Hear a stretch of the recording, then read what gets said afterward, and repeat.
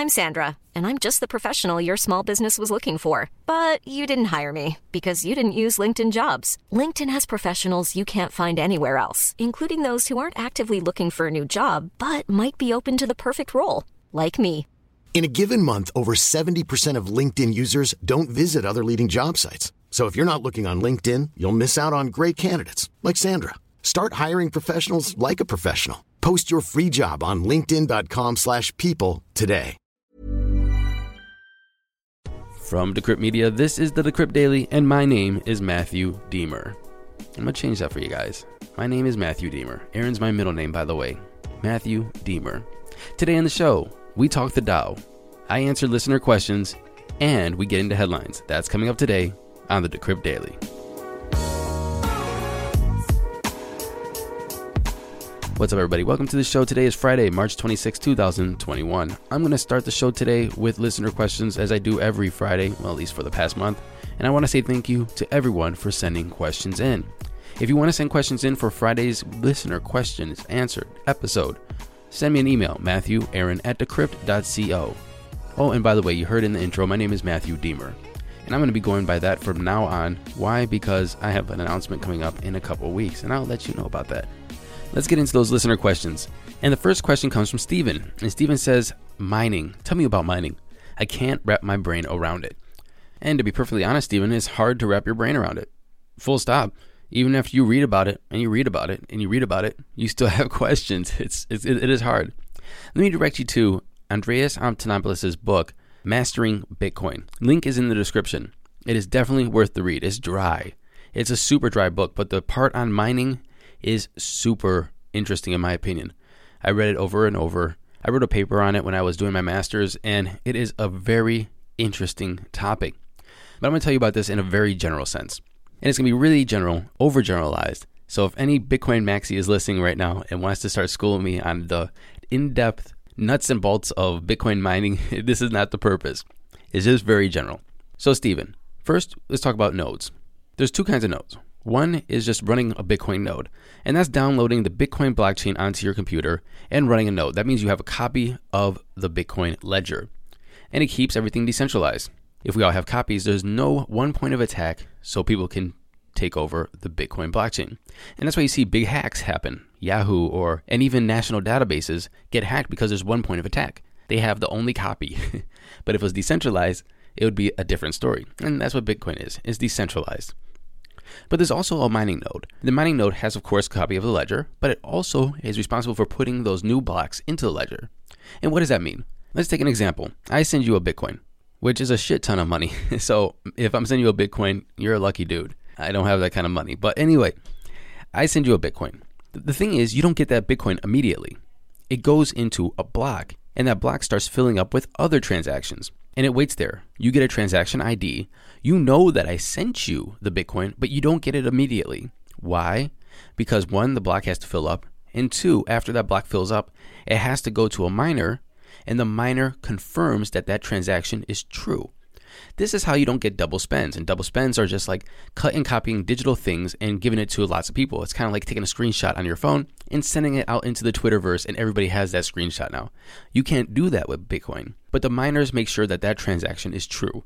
So I send you the Bitcoin, you get a transaction ID. The miners then start processing that transaction, and they go, yes, it's true. And that's called a confirmation. If you notice that some exchanges, they have a confirmation requirement. If you send a Bitcoin to, say, I don't know, Coinbase or Bittrex or whatever, they only give you that Bitcoin. It only shows up that you can access it after a certain amount of confirmations. And that's the miners doing their jobs. They're saying, hey, let me get not one confirmation. That means, okay, I saw that this is a transaction.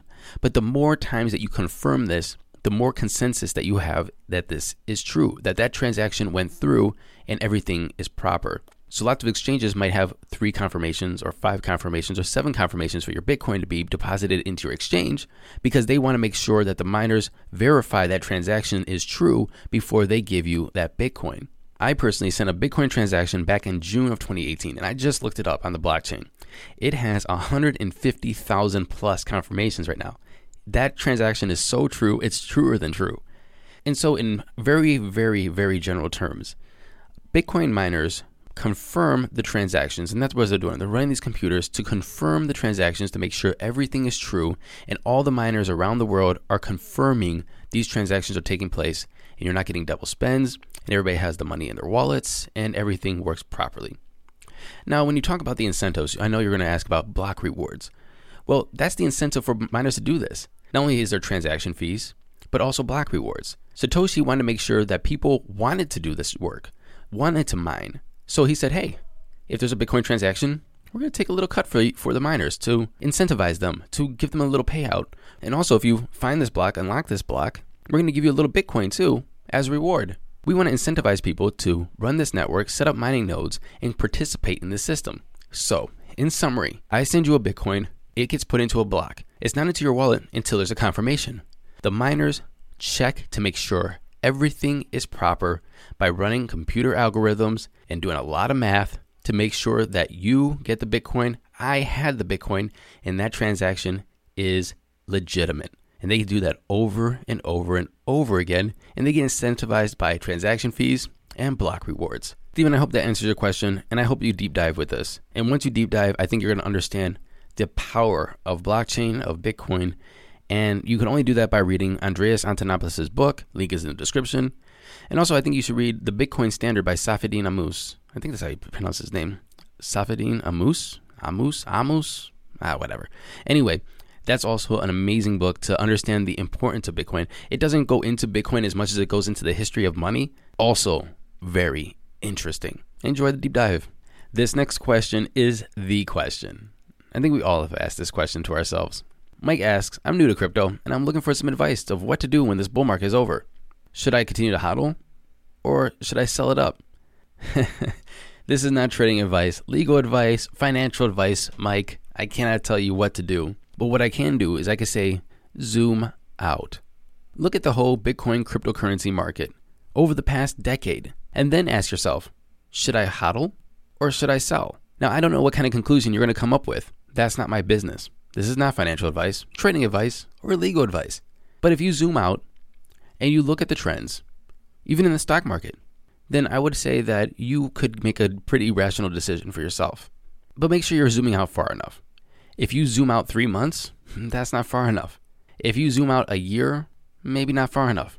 But if you go 4 years to 8 years or 10 years, then I think you probably can make an answer for yourself.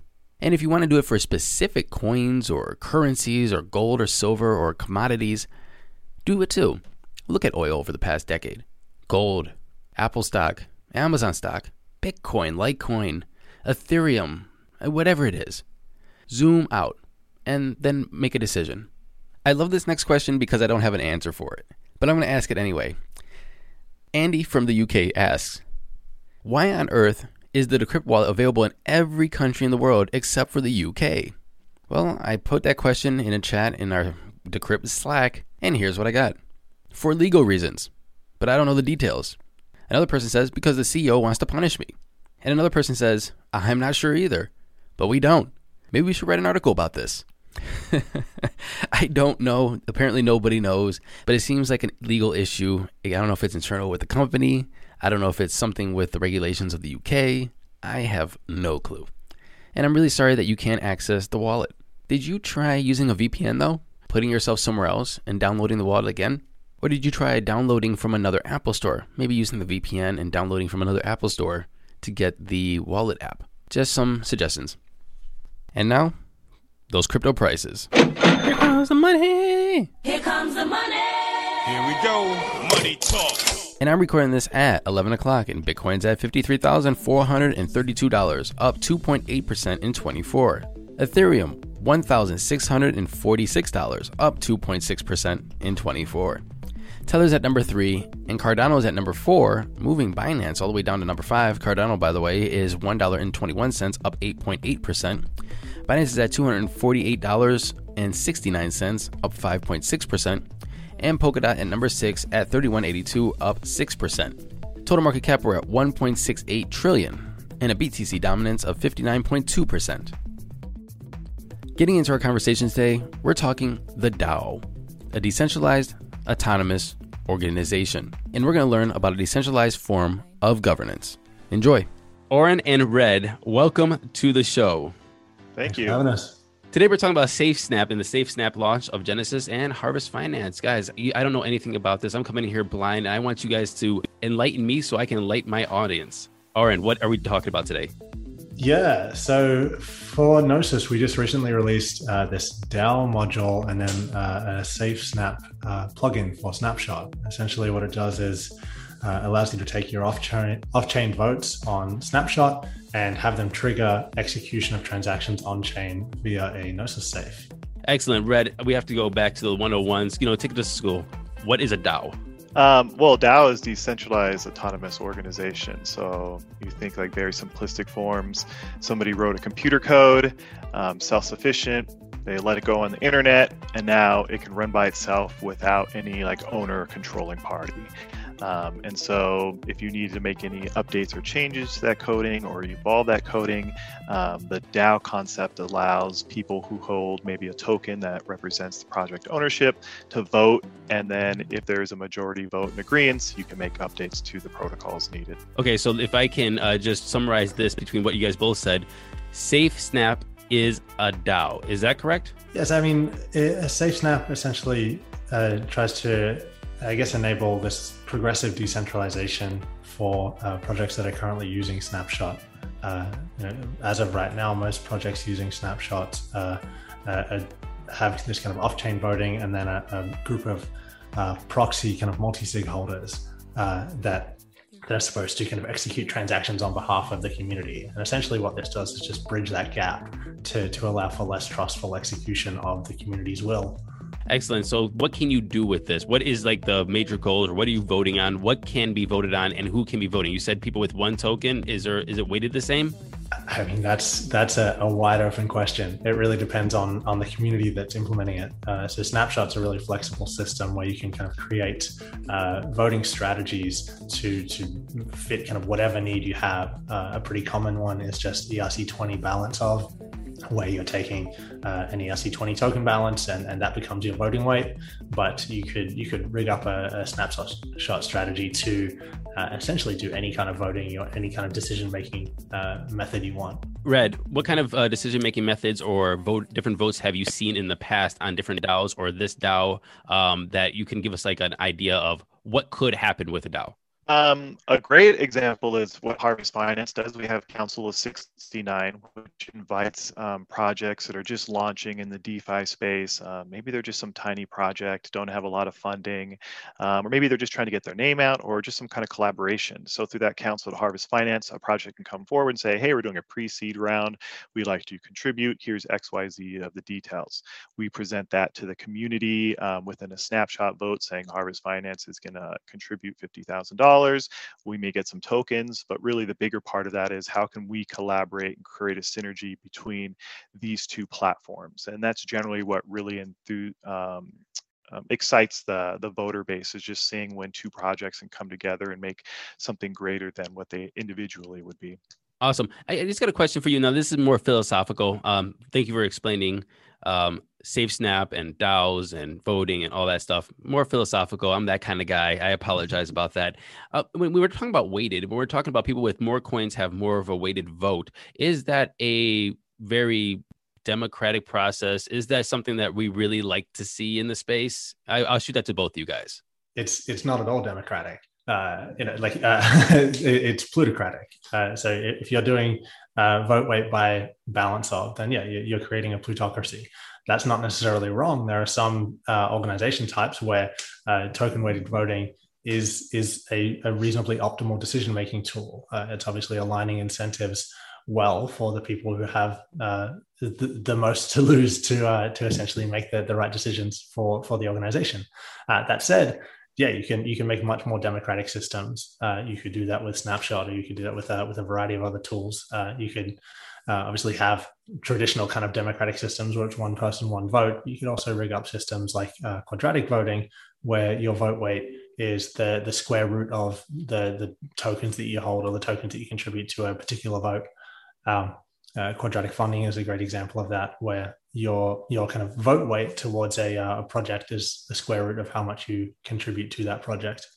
Yeah, specifically for me, I agree.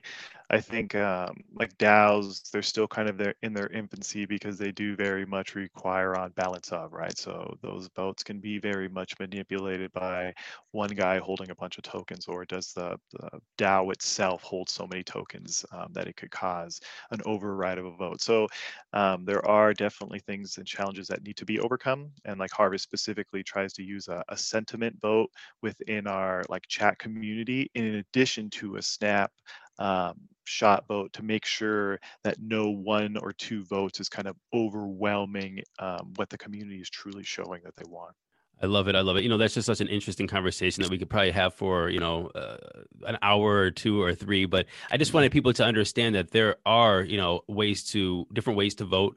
It's not by definition, just because we say voting, it isn't a democracy, one person, one vote. It could be a plutocracy. There could be different ways we can weight it. The square root way is, this is the first time I've actually heard that way. So thank you for bringing that up.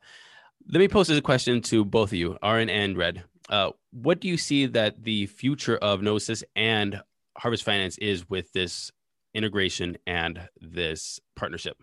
Yeah. So, I guess for Snapshot and then the Safe Snap plugin that we have, what we're hoping to do is enable projects like Harvest to travel on that kind of progressive decentralization path. Right now, Harvest operates in this kind of proxy fashion where you've got a snapshot and a Discord server, and the kind of community expresses their will there, and then a group of multi-stakeholders kind of promise to do what the community says to a certain extent. And what we want to do is bridge that gap a little bit more and enable some kind of more meaningful progressive decentralization, where the community can meaningfully actually affect change in a less trustful way.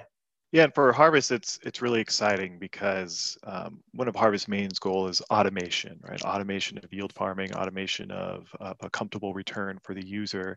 And so making a progression in the automation of voting and then the triggering of actual event cuts out that middleman, right? As you say, the vote promises to do X, Y, Z. So if that vote is a positive, it should automatically trigger a function. And I think in even some larger projects today in the news, you can kind of see that there's debate on initial promises to what's being delivered today, right? So stronger tool sets really ensure accountability, and then also make the consumer more comfortable with what they're doing and interacting with the project. Aaron McMillan, project manager at Gnosis, and Red at Harvest Finance. Thank you very much for coming on and talking to us about this. Cool. Thanks, mate. Thank you. And in today's headlines, smart contracts are coming to Cardano this spring. Smart contracts are coming to Cardano.